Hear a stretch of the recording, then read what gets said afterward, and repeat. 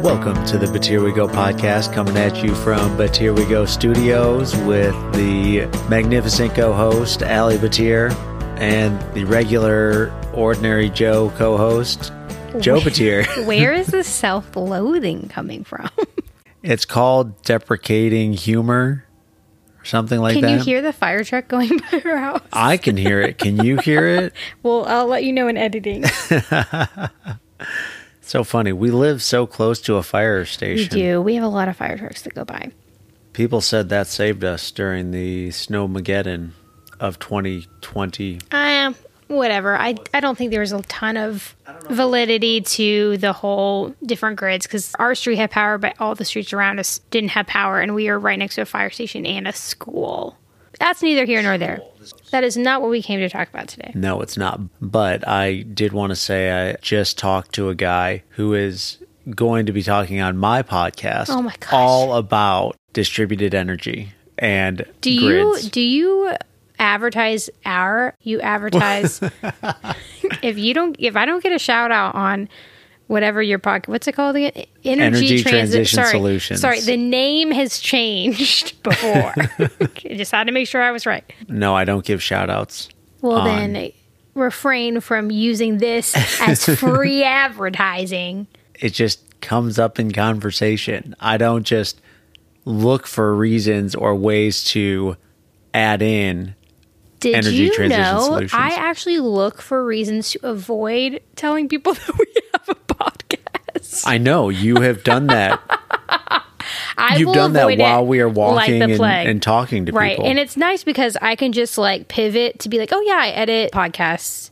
These other podcasts. No need to ask me about the reason why I started editing podcasts. How did you start editing podcasts? You don't need to know. Why do you know how to do that? Right. Do you have a podcast?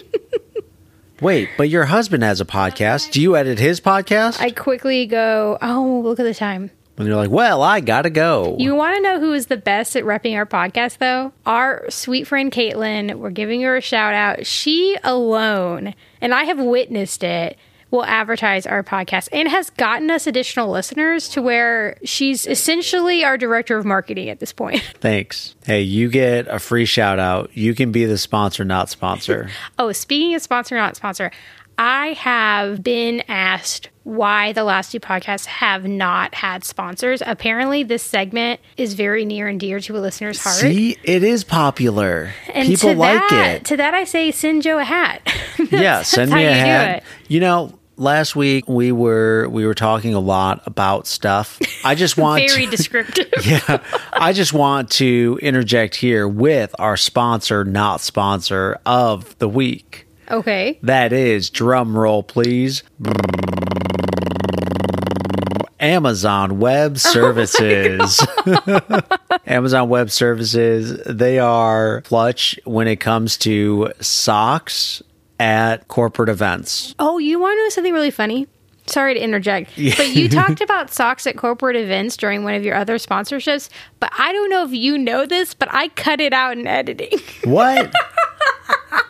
Well, hey, that's what happened when you don't listen to our podcast. I can do whatever I want. I have full creative control. Yeah, you are the creative director of But Here We Go Industries. So, Amazon Web Services, their energy division, they've got these fun socks. There's these little icons that are like cool, fun, and hip, and they're all over the socks. I really like Amazon's colors. They're not Texas burnt orange, which is kind of gross. They're a fun, festive orange that everybody looks at and it just gives you the warm, fuzzy feelings. Just like the warm, fuzzy feelings I get when I wear the socks. So if you're at any big, large corporate events, go grab some socks and you can send them to me because I like those socks. Let's move on. I just want to do a little teaser, which you don't know about, but I have actually bought you a hat that is going to be given to you on your birthday. Ooh. I've known of this company for a while, but I'm really excited for them to be our sponsor. Cannot wait. It's going to be my favorite sponsor, not sponsor section. If anybody out there wants to actually, if somebody wants to buy me a hat for anything, for sponsorship, the Bear Grease podcast has a very cool hat. Oh my God, you're just now telling me? When I say make a birthday list of things that you would like for your birthday, Here's the problem. You never provide them Here's to the me. problem with the Bear Grease podcast hats. They literally sell out the day of, and I don't find out they're even available until like 3 weeks later when I finally get to listen to the podcast. And I'm on it, babe. I'm going to do it. Yeah, good luck I'm gonna get it finding for those you. hats. Done. I'm going to find one on eBay. Anyway, let's move on. Can we move on? Yeah, let's move on. Once again, I'm the one who discovered the things we're going to talk about with the show. But firstly, we are recording this on a Tuesday, a full almost week before this usually comes out. If you're listening to this on Monday when it comes out, we are literally Probably en on a route, plane. right, back to Dallas from LA.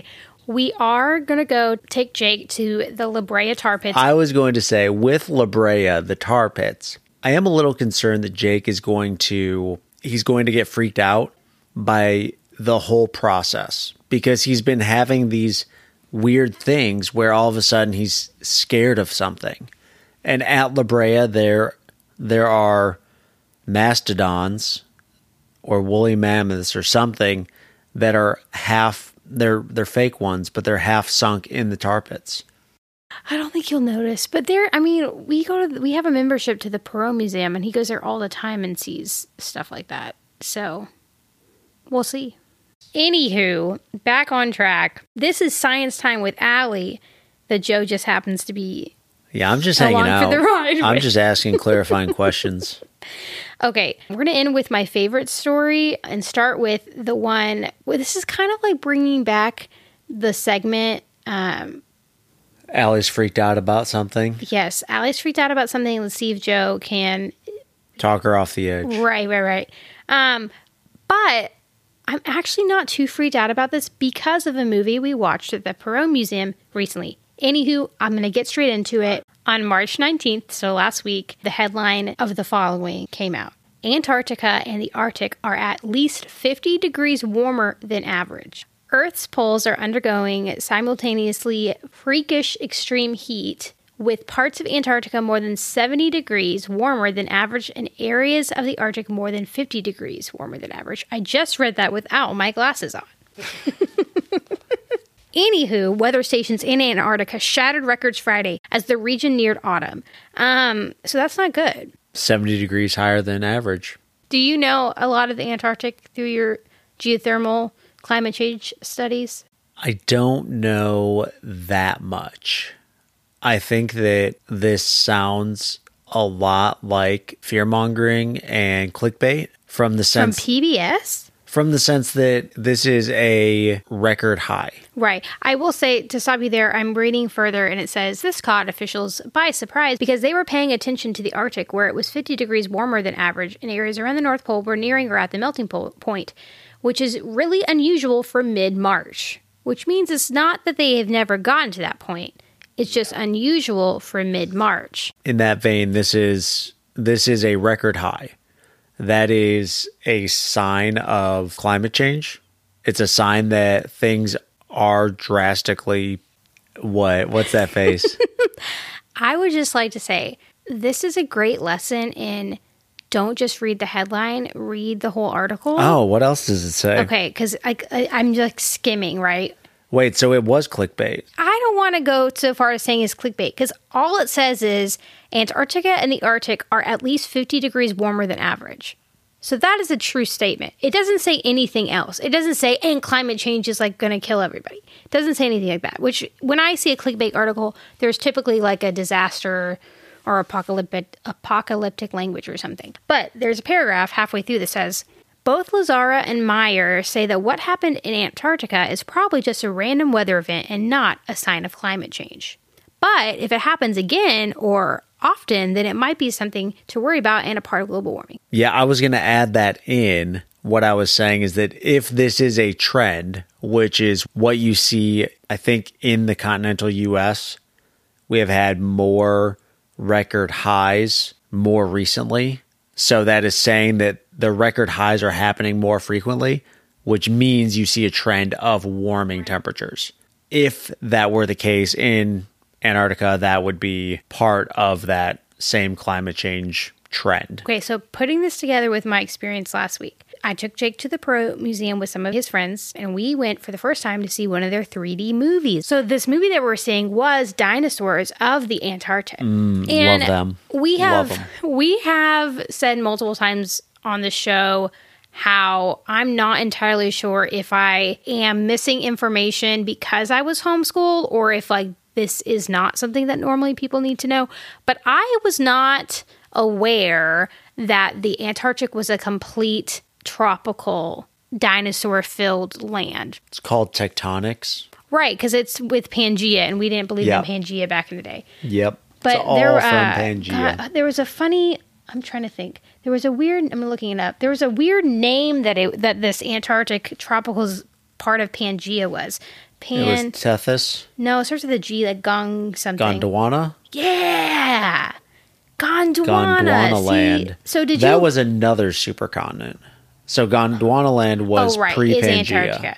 Yeah, there's been several supercontinents when all the continents and the continental plates just kind of merge into one. Then eventually they break up again. Did you know about Gondwana? Like in your No, you don't learn about Okay. Gondwana during high school or Got it. Okay, grade school cool. or anything. I was like, what? Gondwana? That sounds dope. Anyway, imagine the Antarctic, except there's literally no ice. It's all tropical, and they've got crazy cool dinosaurs there, et cetera, et cetera. And it's a little bit of a misnomer calling it the Antarctic because it wasn't actually Right, it at wasn't- Antarctic latitudes. Right. It was at tropical latitudes. Right. Okay. But it was talking about in the movie that we, I guess, didn't know that there were dinosaurs on that part of the world or whatever For a while. Because it's like miles of Frozen. ice. Right. But because of global warming, we've been able to get to like the tippy tops of whatever mountain ranges down there and have found fossil records of stuff.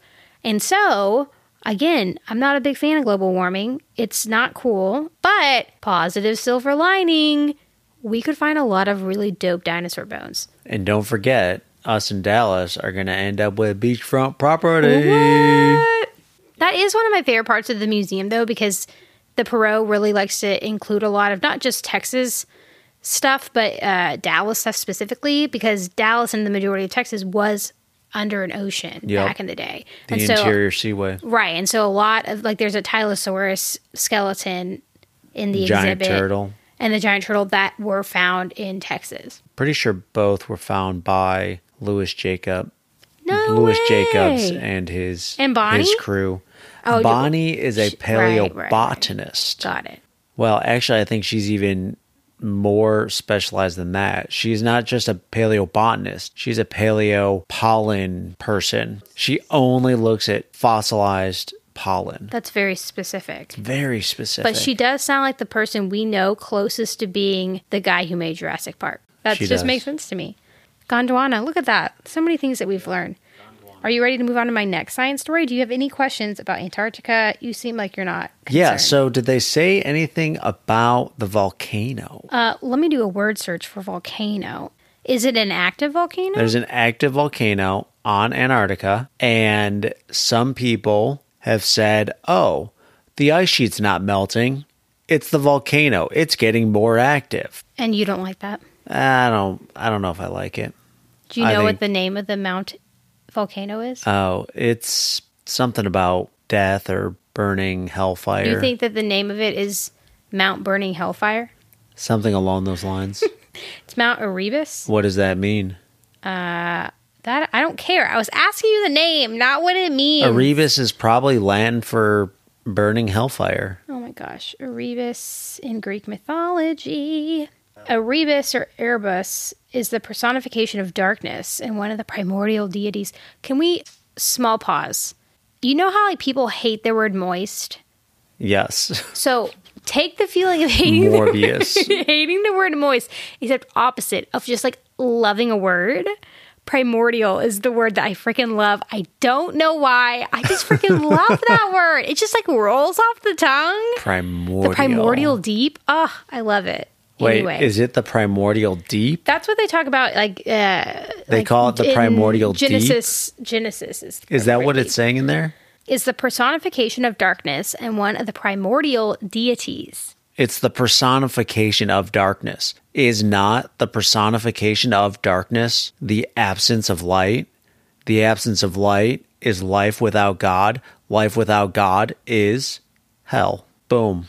I'm pretty sure I was right. Ezekiel 31, 4 through 14. The waters gave it drink. The primordial deep lifted it high, gushing out rivers around the place where it was planted, and then branching out in streams to all the trees. Okay. What were we talking about? I got to move on to my next story. We were talking about Antarctica. No one, to answer your question, no one is talking about the volcanoes on Antarctica. Nobody's talking about the volcanoes. Okay, that's fine. That's fine. We can move on. Check the news real fast.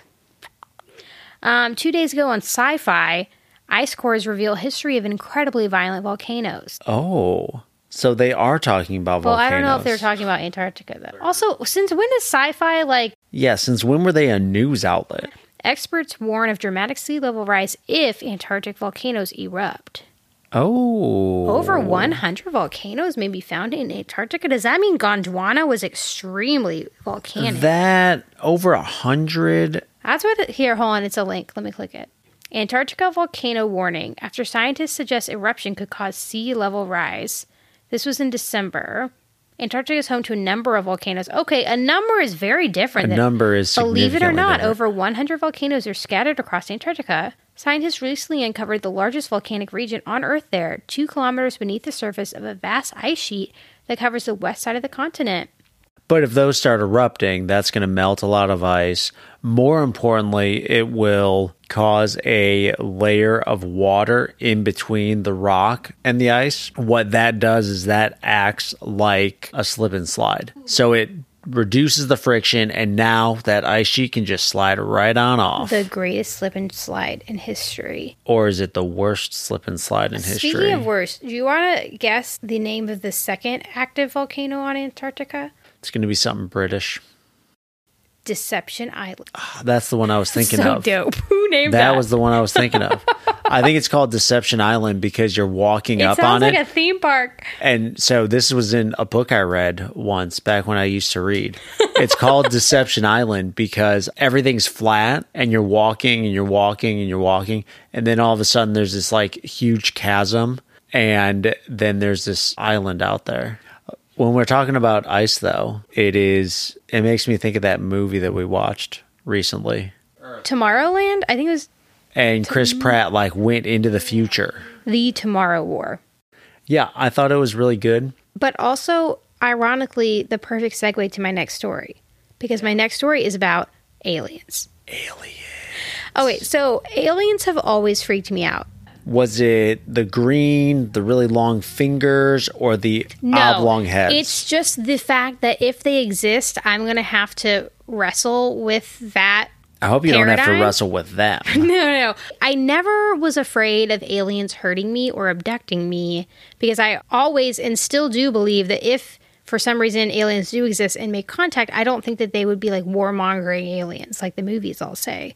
So I never was fearful of that. I was just how the heck am I going to reconcile the existence of aliens with my faith? The whole dinosaur question about the Bible, you can have debates about that back and forth, but aliens, there is no aliens in the Bible. You have nothing from scripture to address that topic. And so it always very much, I just pushed it in the back of my head. And then also, truthfully, I just don't think aliens exist. So I don't really think about it that often. But I am currently reading a lot of books. I think I'm on number 28 or 29 right now since the start of the year. But one of the books that I picked up was recommended on the BioLogos podcast. The author was interviewed on it, and I decided to pick up her book. Let me plug it. The woman interviewed, her name is Leslie Wickham. She is some sort of scientist. Oh, an astronautical and aeronautical engineer. Anyway, she was being interviewed because she grew up evangelical in the Christian faith and actually didn't do anything science related. She got her undergrad in political science, I think, but then went back to grad school to get her astronautical engineer degree somehow. But now she works for NASA. And she worked on the Hubble telescope and then the new telescope that they just sent up into space. She was talking about her experience as a believer and science, and her book is called God of the Big Bang, How Modern Science Affirms the Creator. The first half of it was pretty stuff I've heard before. I've read a lot of books about faith and science.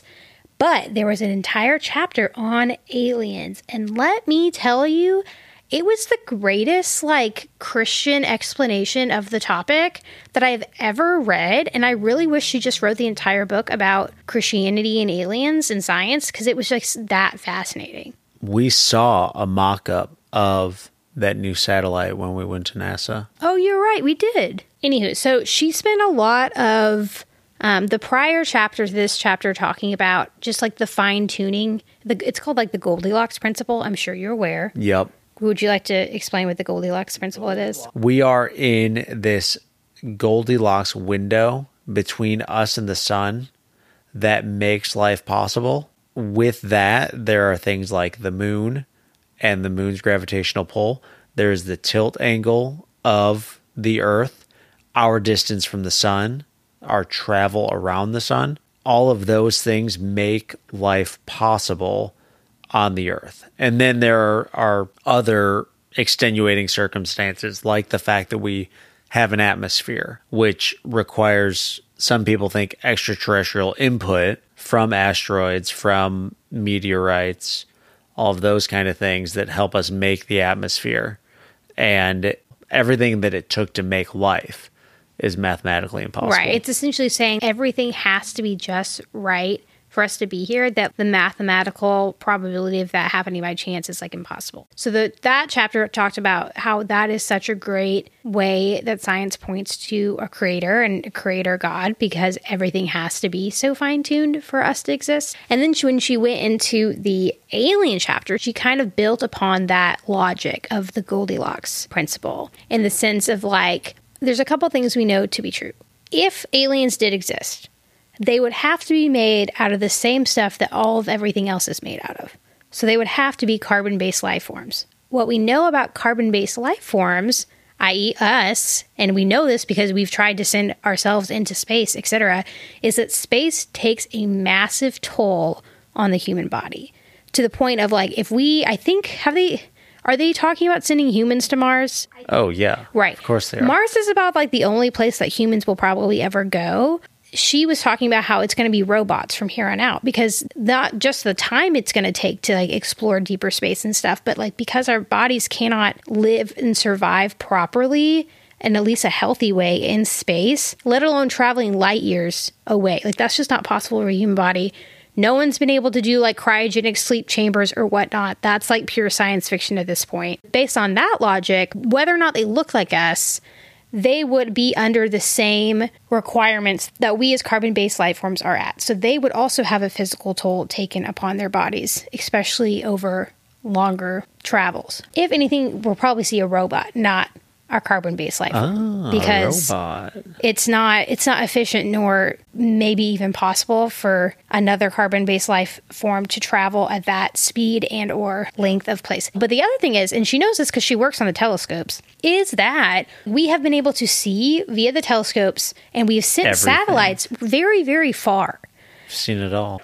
And so based on that knowledge, we know for a long while, any which way from us, something there's like absolutely hundreds nothing. Or thousands of light years. Right. There's away. absolutely nothing. And so purely based on that information, not even saying, again, aliens may be out there somewhere, who knows? They would never be able to get to us. And so you don't have to worry about it. Boom. And then to put the little cherry on top of her little chapter, even if aliens did exist, we serve a God who created everything. Every single planet, every single star. So if he happens to create aliens, then that's also part of his creation. He made those aliens. But we'll probably never even have to cross that conundrum. So it was like my favorite thing I've read. Do you think that if there are aliens, are they in heaven? Or do they have their own heaven? I don't remember if she talked about this, but essentially all we know is that humans were created in God's image. Going off of that, I can't really extrapolate off of that. There's nothing in scripture that says anything about alien or any other creature that reminds me of something else she was saying. Have you ever watched like a movie or a show, like a documentary on like alien abductions and stuff? Yes. I won't watch them. They scare the crap out of me. Why? Because I'm like, I can't explain that. And like all the UFOs that they've been seeing lately, like the U.S. government did that UFO reports. Yeah. But it's essentially like 95% 5% of all Or weather balloons. UFO seeing, so unidentified flying objects, Or drunk people. are either completely explained, like they were either not actually seen, or they're like government projects that are working on that like the average citizen doesn't know about. Hallucinations. Or if they're not like a government object like that we can actually trace and like confirm, they typically occur, these sightings occur in parts of the country with heavy occult presence and like witchcraft situations. Again, that's like the group hallucinations, etc. But 5% of all of them have not been explained. Ooh. Right. That's unsettling. But she was saying... There's a lot of things that haven't been explained. Right. But she was talking about how we don't have explanations for it. It doesn't mean that we won't ever have explanations for it. But then she started talking about the multiverse.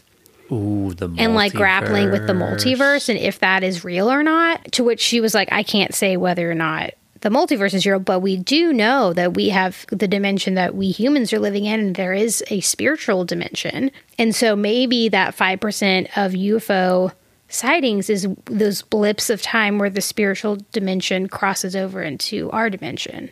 And I was like, whoa. Trippy. It was a really interesting book. I highly recommend it. Well, good.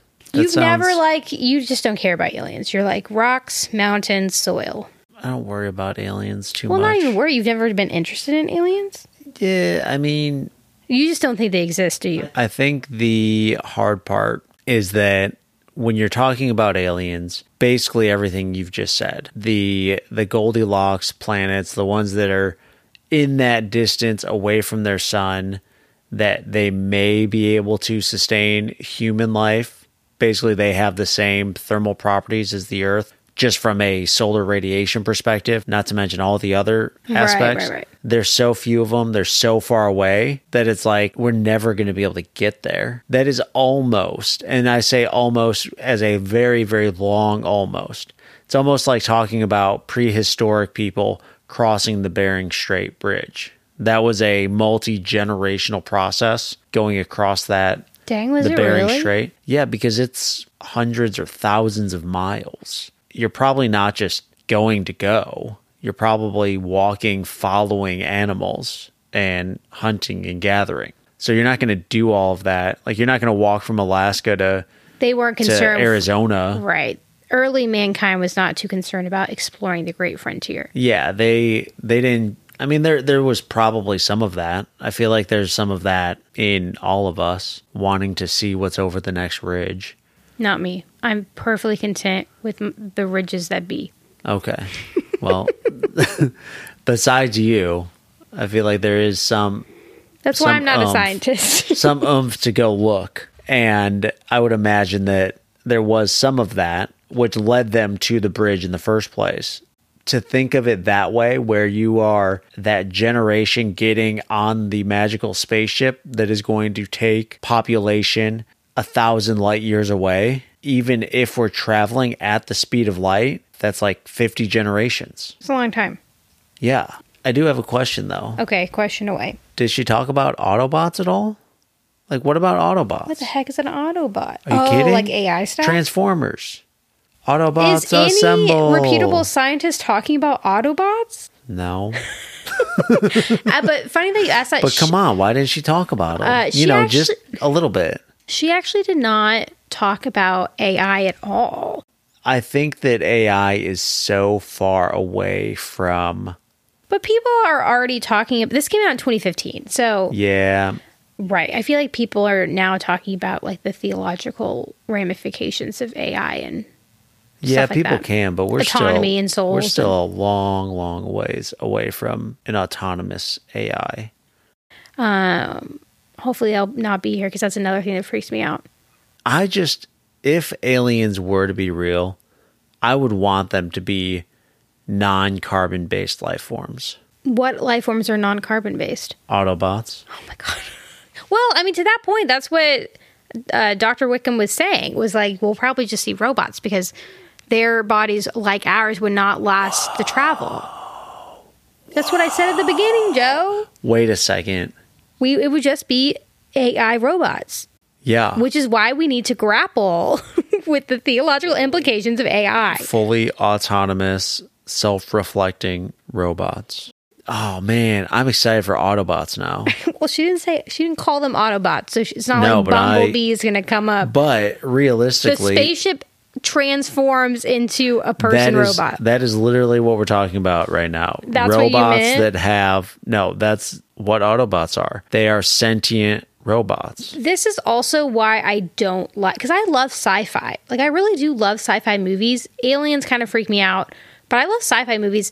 But I would appreciate if somebody made a realistic alien movie that wasn't, because like The Arrival or Interstellar. That, and correct me if I'm wrong, but I feel like that was the most realistic space movie. Did it grapple with some very like heady scientific quandaries like quantum whatever and black holes and relativity and all that just yes, but I felt like it did it in a very thoughtful way, kind of like that movie with Matt Damon about the guy who's trying to survive on Mars. The Martian. I thought The Martian was really realistic too.